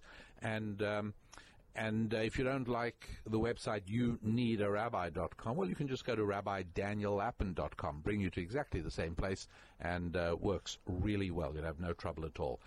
The soul of liberalism, with its emphasis on equality rather than freedom, loathes the idea of people who are successfully making money, using that money to get better medical treatment. Now, to tell you the truth, they really are not crazy about people using their money to get better houses. I mean, after all, right, people who've made a few dollars tend to live in better homes than people who are struggling. They're not crazy about that either, but don't forget that many who drive liberalism, many who fund its political campaigns, many who provide the philosophical fury that fires up the hearts of liberals worldwide, many of those people are themselves heirs. They're people who've made money in ways they don't fully understand. Have you ever wondered why it is that movie stars are much more liberal than professional sports players? What's the reason for that? Why is Hollywood such a bastion of liberalism, but the NFL is not? You know, how come every quarterback is not a notorious loudmouth liberal? Why? Actors? Oh, actors have a lot to say, and almost inevitably on the liberal side of things. But why not sports enthusiasts? The reason? Very simple. The reason is that every NFL player knows that he's earning his money. He's doing something, first of all, that not a lot of other people can do, and number two, he's doing something that a lot of people are willing to pay money to watch. And that marks him as somebody who's earning an honest living. And yes, he's being paid a fortune, but that's what the market requires. Not many people have the talent, not many people have the ability, and not many people have the willingness to play professional football. Those who can do it well and are willing to do it will be paid what the market will bear. The market will bear what people are willing to pay to watch. It's all very honest and very straightforward and very simple. Now, movie stars are completely different. Movie stars feel guilty because they make as much or more money than sports heroes, but they don't understand it. They don't quite get it. They say, if it wasn't for the fact that the sun caught my teeth at a certain angle and somebody spotted me and somebody cast me in a movie and that was the start of my... If that wouldn't have happened, I would be nowhere because I can't do anything else. I'd be serving tables as a waiter in Hollywood, like all the other aspiring actors. They don't fully buy what their good fortune is. And so they constantly are saying to themselves, I don't deserve this. And the only way to make myself feel good, the only way I have to make myself feel worthy is by making sure that I care about others who have less. I'm a good person. And that's a very interesting thing, because most conservatives do not measure their personal virtue in terms of their political loyalties. Most conservatives do not define how good they are in their own hearts as human beings by their political loyalties and by their political affiliations. And if you ask a conservative, are you a good person? First of all, you won't get an immediate answer. Most times there'll be a thoughtful moment or two, and they say, well, I try to be. And what do you do to be a good person? And they'll talk about being loyal and faithful husbands and wives, and they'll speak about charitable work. They'll talk about work they do for various organizations, but it'll always be in the private sector. That's what defines their goodness. It might be church-related, and I know that's, to whatever extent I ever occasionally manage to think of myself as having any good points, it would be for those reasons. But how about liberals? When you speak about liberalism, liberalism is in itself virtuous. And very often the question elicits bafflement. What do you mean? Of course I'm a good person. I'm a Democrat, I'm a liberal, I support liberal causes, and that translates into essential virtue. And that's a very important point. It's a very, very big distinction. A very big distinction. And so a whole lot of liberalism has at its core the basic idea that I'm a compassionate person, and I don't know, how come I was born here, not in a slum in Calcutta, and I don't deserve my good fortune, and the only way in the light of that to feel worthy is by being a liberal. And so many of the people who drive liberalism are very wealthy people, and they live in beautiful homes, and they are driven around by chauffeurs in beautiful cars, and they don't want to lose those. Most wealthy liberals who pushed very hard for Obamacare, the Affordable Care Act, to pass, they themselves are taken care of by private medicine. In fact, the very politicians who work on Capitol Hill in Washington, D.C., made absolutely sure that they themselves are not bound by the requirements of Obamacare. And so for all of these people, the idea of liberalism is it's for the others, it's not for me. It's to take care of the unfortunates. I'm okay. And so they're good with their comfortable homes, mansions, luxurious palaces, luxurious forms of transport. You sometimes are struck by the incongruity of somebody speaking about, I'm such a good person, I care about the environment and the planet, but they fly around in private aircraft. Now, I'm sure you have a pretty good idea of what a Gulf Stream spews out into the atmosphere. And this is a whole different topic, obviously, because, as you know, I don't worship at the shrine of environmentalism. But at least according to the dictates of those who do, wouldn't you have thought that there is something of an element here of hypocrisy? But no, it's always for other people. I'm okay. I endorse liberalism, so all you unfortunate folks can have equality with each other. I don't suggest you should have equality with me. That's not the argument. And this is why in the Soviet Union you had the nomenclatura. You had those at the top of the heap. You had those who were close to the positions of power in the Kremlin, and obviously they enjoyed differently from the run-of-the-mill Soviet citizens, unfortunate devils that they were. Everything works a little bit differently. And so, since equality is the reigning moral value, well, obviously, people should certainly not be able to use money to get different levels of medical service. The poor, quote the poor, and that terminology is not terminology I even acknowledge in the use of for human beings, as I have and will explain. But the way liberalism would have it, the poor are entitled to exactly the same medical care as the rich. It makes no difference. And, in fact, they get some help from this from the medical community itself, which sees its own cloak of virtue made up of the threads of serving everybody in exactly the same way.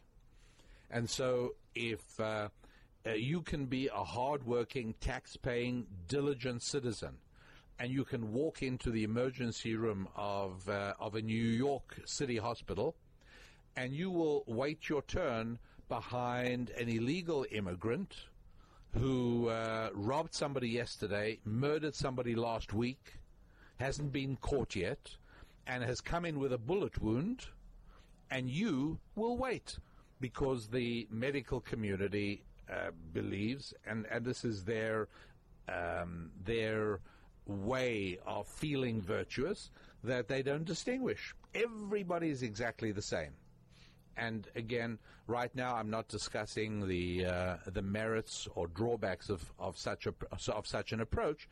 I'm just trying to make the point that how much money a person has made is not a terrible measure of what that person has done for other human beings. It's not a bad measure at all.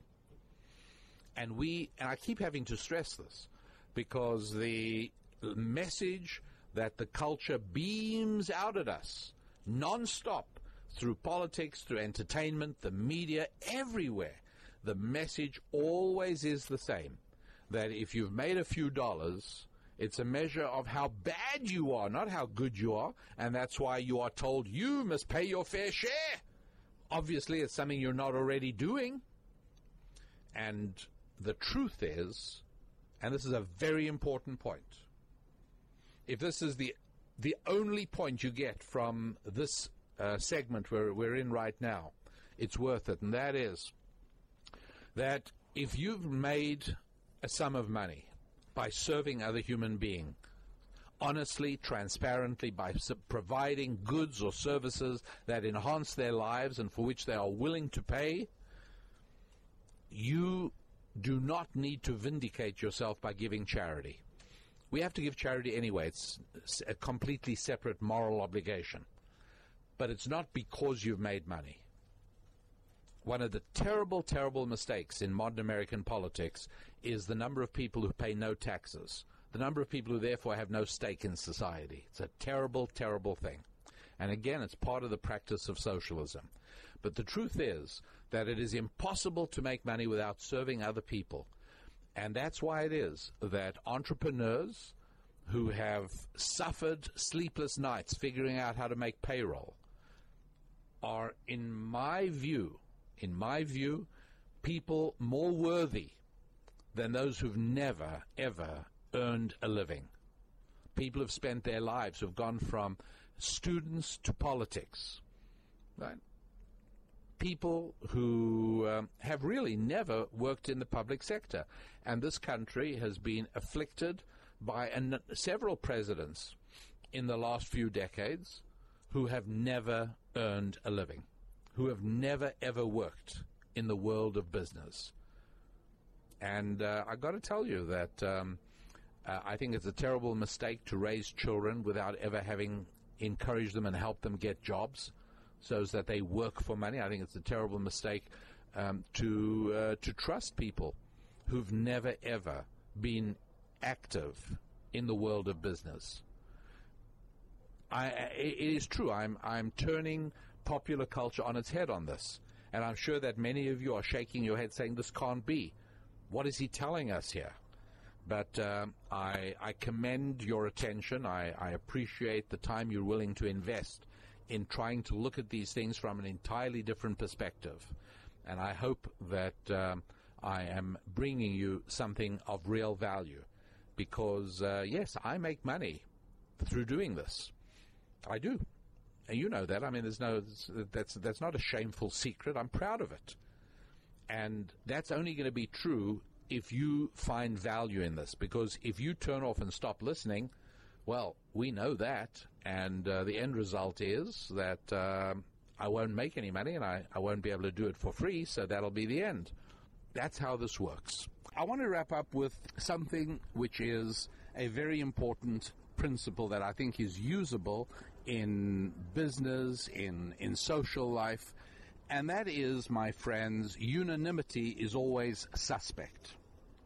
Okay, what I mean by that is that in ancient Jewish wisdom, there is a principle, which is that if a court of law, and there were different courts of law in traditional Jewish jurisprudence, you had a court of 3 judges, you had 23 judges, you had 71 judges, you had different numbers of judges for different types of courts. And yes, and some issues really involved a very large number of judges. This did happen. But the point is that in all of these court procedures, in every setting, imagine that somebody's guilt is being judged. If all the judges vote one way, the result is disqualified. The person who's under trial walks away.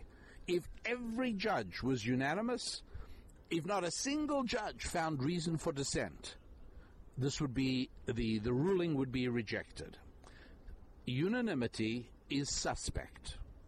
When a whole group of people all agree on one thing, you must know that it is not the result of universal, thoughtful consideration. Other factors are at play. Factors might be fear, social pressure, political issues, but it is not truth and it's not justice, because unanimity does not come about in the real world when thoughtfulness is at stake and when human beings are doing the thinking. Well, let's go and take a look at the American Psychiatric Association. This is the professional body of the mental health profession, and they publish something called the Diagnostic and Statistical Manual. The 5th volume came out in 2013. And it's been fascinating for me to read the various manuals, DSM, DSM-2, 3, 4, 5. What's going on? What makes it so interesting? Well, you see, when it comes to my motor car, or for that matter, take the boat I'm on, and it develops a problem. And as a matter of fact, in a fairly remote place called Finlayson Arm in British Columbia, just last week, I had 3 mechanics on the boat trying to solve a particular problem. Do you think they took a vote? Do you really think that they each examined it, and then they went and sat down in the boat saloon, and they handed out pieces of paper and said, everyone should write down what they think is wrong with this boat? No, not at all. There was no confusion. There was no debate. There was no voting. It was all absolutely clear. Do you think car mechanics have a vote about what constitutes proper performance on a car? I don't think so. And for that matter, in most aspects of physical medicine, for the most part, yes, people get a second opinion for sure. But a disease is not established by vote. Would you not agree? I mean, a person has the flu or they don't have the flu. You know, a person has appendicitis or he doesn't have appendicitis. We don't have a vote in the hospital to decide what he has. But the mental health profession is entirely different. And the reason is because the mind is part of the human soul. It is part of our spiritual makeup, not part of our biological or chemical makeup. And the mental health profession, since the days that Sigmund Freud won out against Carl Jung, Carl Jung was much more open to the idea that spiritual factors played a part in diseases of the mind, diseases of the soul. The Freudian school was locked into the idea that it's all biology, it's all scientific, it's all physical, and that when you get right down to it, this leads to an approach in mental health, which is that there either is or will be a tablet for every malady. You simply don't have to worry, because if it isn't readily available now, it soon will be. A pill to fix every mental condition. Depression, pop a pink one. Whatever it is, that is not what I believe to be true. I think that when it comes to the mind and the soul, you're talking about spiritual issues, and that attempts to solve mental problems entirely chemically or pharmacologically or biologically are doomed to failure. And part of the inherent flaws and fallacies within the field are that diseases are defined by popular vote. That's right. And so you can go back to earlier manuals, and today the Diagnostic and Statistical Manual, the DSM of the mental health profession, is tremendously influential and very important. As a matter of fact, Obamacare defines what psychiatrists are paid based on the Diagnostic and Statistical Manual. It defines the disease. The doctor, the psychiatrist, has to fit the patient into one of the classifications that already exists in the DSM manual, and then they are paid and they bill according to that. So we're talking about a book that, and the funny is there isn't an equivalent for oncologists. There's not an equivalent for surgery. There's not an equivalent for the orthopedic profession. Because those things are physical. They're immediately obvious and evident. But in the mental health profession, it's all esoteric, and it's all defined by the profession itself. And so you don't have to go back centuries, only a couple of decades, to find the earlier version of the DSM, which regarded homosexuality as a mental disease. It was a mental condition that needed to be cured, or could be cured. And then you move on, and another edition of the DSM manual comes out, and they decided, this was 1973, that edition of the DSM came out, and 58% of the psychiatrists on the board of the APA voted to take out homosexuality as a mental condition. This is crazy. This is the equivalent of a group of doctors having a vote to decide that cancer is not a disease. It's madness. But you see, in the wonderful world of psychiatry, anything can happen. And so they had a vote, and 58% of the psychiatrists on the board said, no, you know what, up till now homosexuality has been a disease, now it isn't. Finished, gone, great, no longer a disease. Terrific. Well, time went by from 1973, and finally we came to 2011.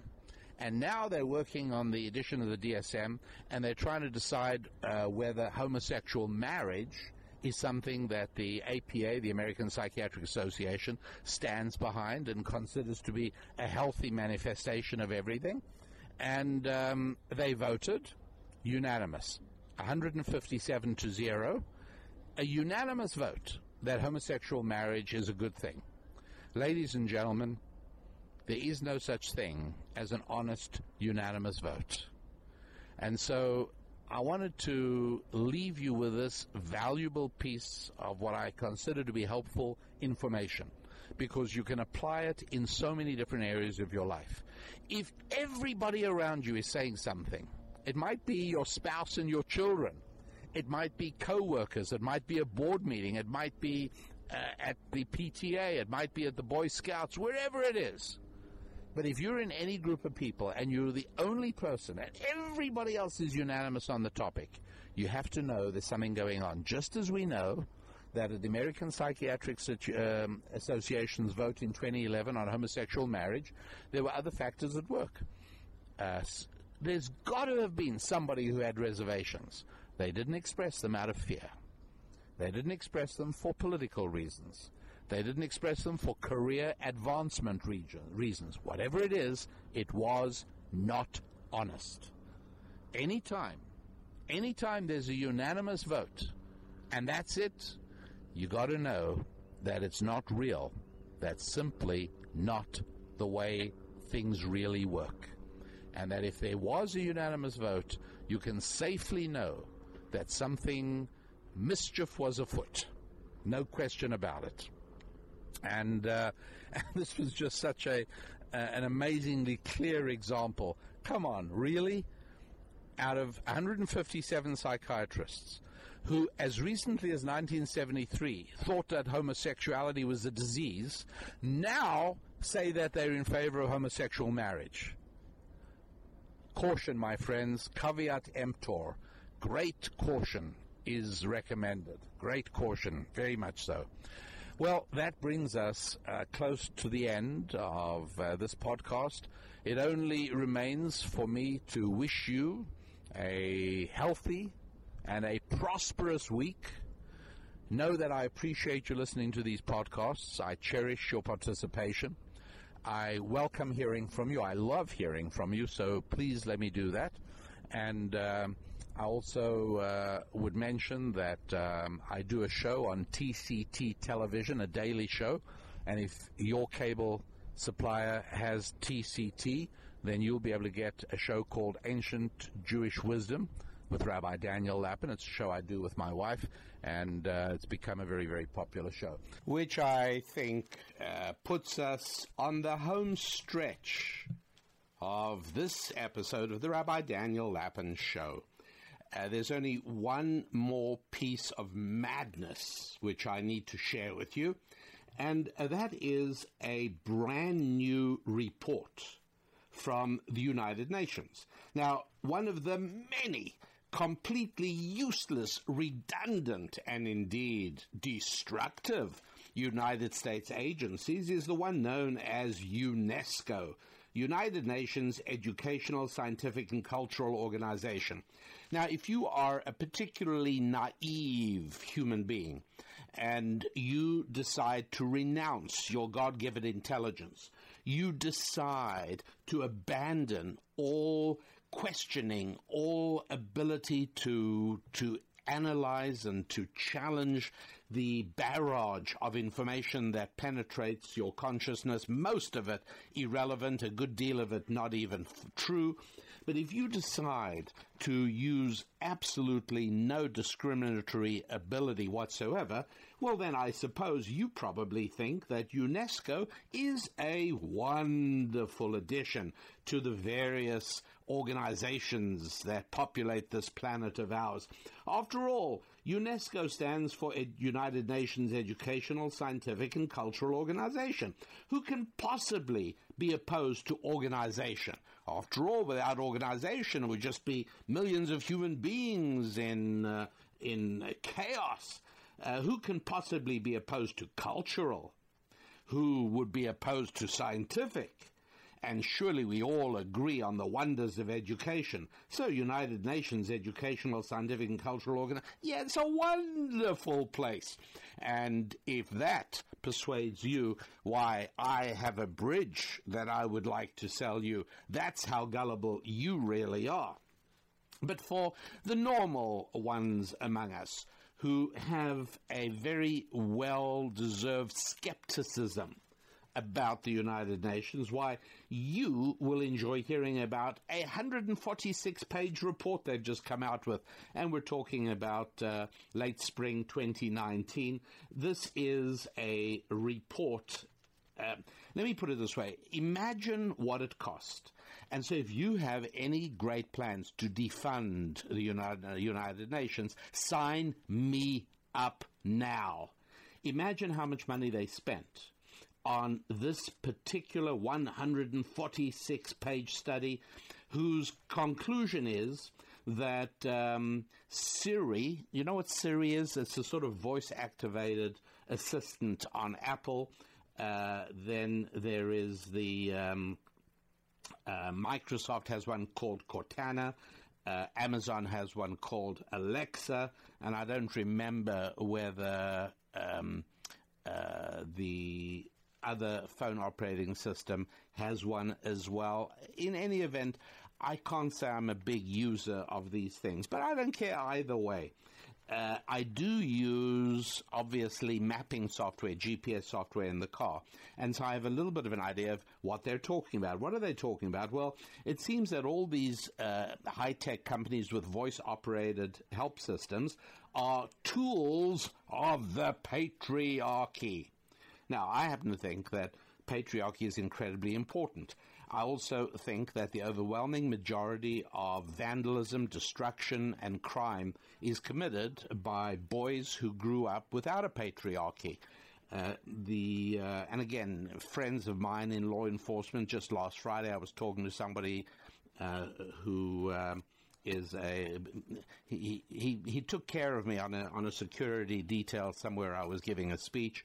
His name was Carlos, and he had a strong background in law enforcement, and I was able to talk to him and share some of these questions, which he was very happy to respond to. Yes, the overwhelming majority of violent crime and destruction and vandalism is committed by young males who basically had no fathers. So I'm very much in favor of patriarchy. I'm very much aware that one of the very first actions before Israel could be delivered out of Egypt, before the Exodus could take place, they all had to sit down for a patriarchal meal. As chapter 12 in Exodus says, it had to be a father-led household.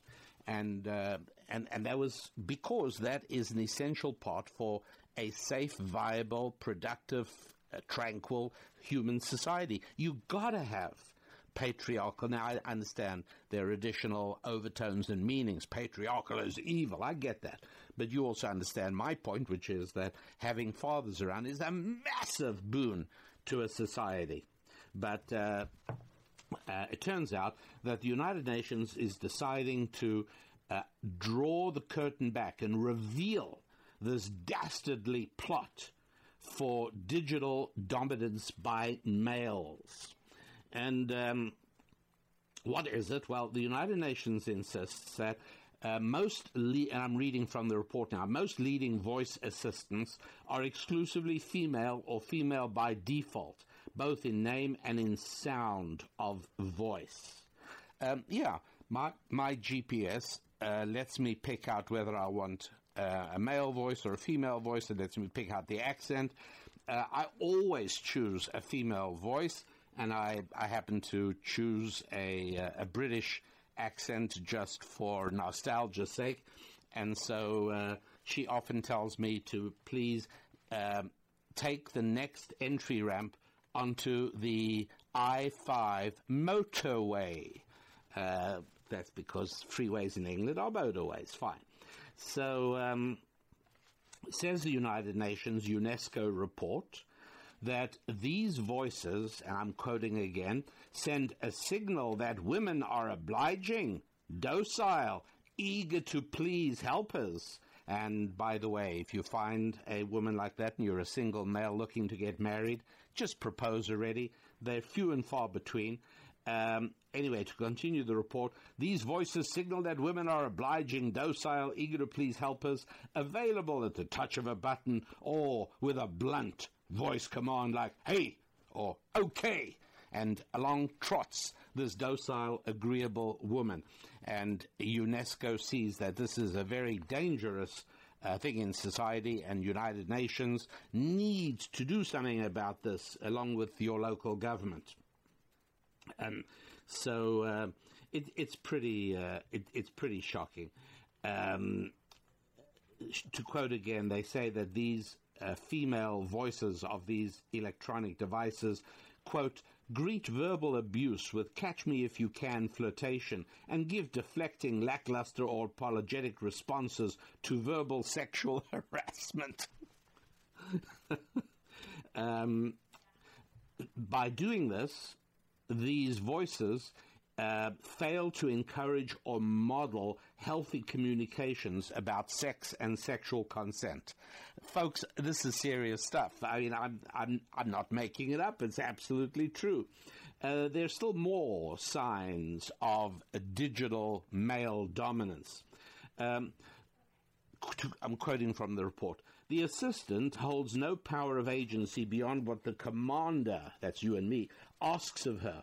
It honors commands and responds to queries regardless of their tone or hostility. This reinforces gender biases that women are subservient and tolerant of poor treatment.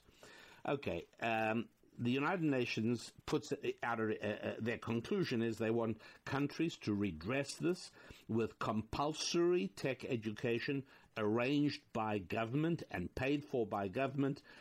Also, they want gender quotas in tech industries and more government funding for that.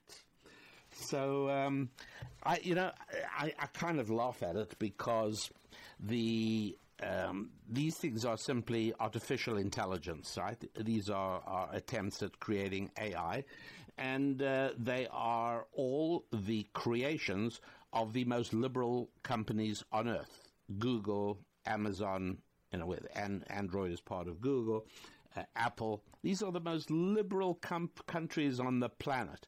So it's kind of fun to see United Nations coming after them now for gender violations. Why do I think this is funny and not serious? Because the more that the left, of which the United Nations is a signature institution, the more the left embarks on wackiness, craziness, kookiness, creepiness, the more they do that, the easier it becomes for ordinary people like you and me to understand the irrelevance of these things, how unimportant they are, and paradoxically at the same time, how important it becomes to defend ourselves against their incursions into their culture and their intrusions into our lives. So the more of the nuttiness, the better it really is. The easier it becomes for people who might be on the borderline, maybe people you know, who tend to think, well, for the most part, yeah, the United Nations is really good, and you've tried explaining to them that there's not a single war that the United Nations has ever stopped or prevented. Never happened. As a matter of fact, United Nations staffers are implicated in rape and other abuse in war zones. All in all, a wasteful organization that should not exist. But if your friends and family don't get that, well then, perhaps let them know. And you can find out the details and get some of the quotes from the United Nations. They're very proud of this work that UNESCO's just put out. You'll have no trouble locating it. And no matter where your friends and family stand, they will see that this is truly nuttiness. Well, folks, that is about as far as we can go for today's show. As I said, it really is. And so I want to once again suggest that you visit our website. No, I want to beseech, implore, and beg you to visit our website at RabbiDanielLapin.com. And I want to point out 2 relationship books that will add much to your bookshelf, to your family, and to your circle of people you care about. One of them is called Hands Off, This May Be Love. Reducing heartache in the dating situation. Are there things you can do before marriage to make success in marriage more likely? Sure. Are we shortchanging ourselves by settling for today's culture? Of course.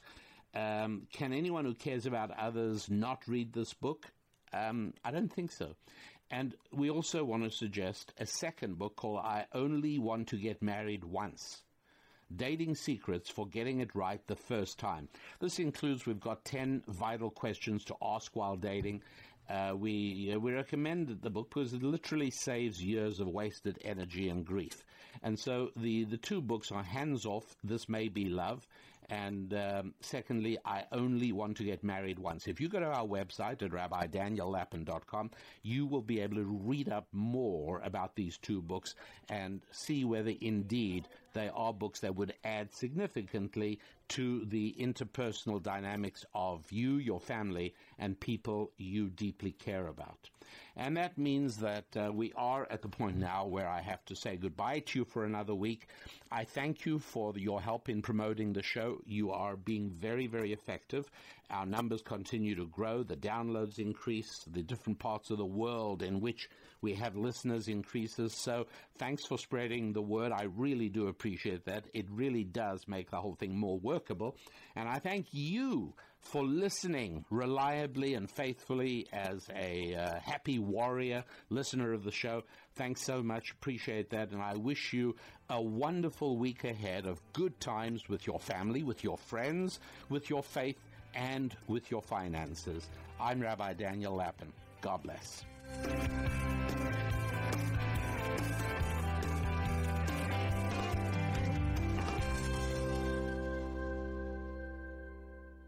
Spilling ancient solutions to modern problems in areas of family, faith, friendship, and finance. This is Rabbi Daniel Lappin on demand on the Blaze Radio Network.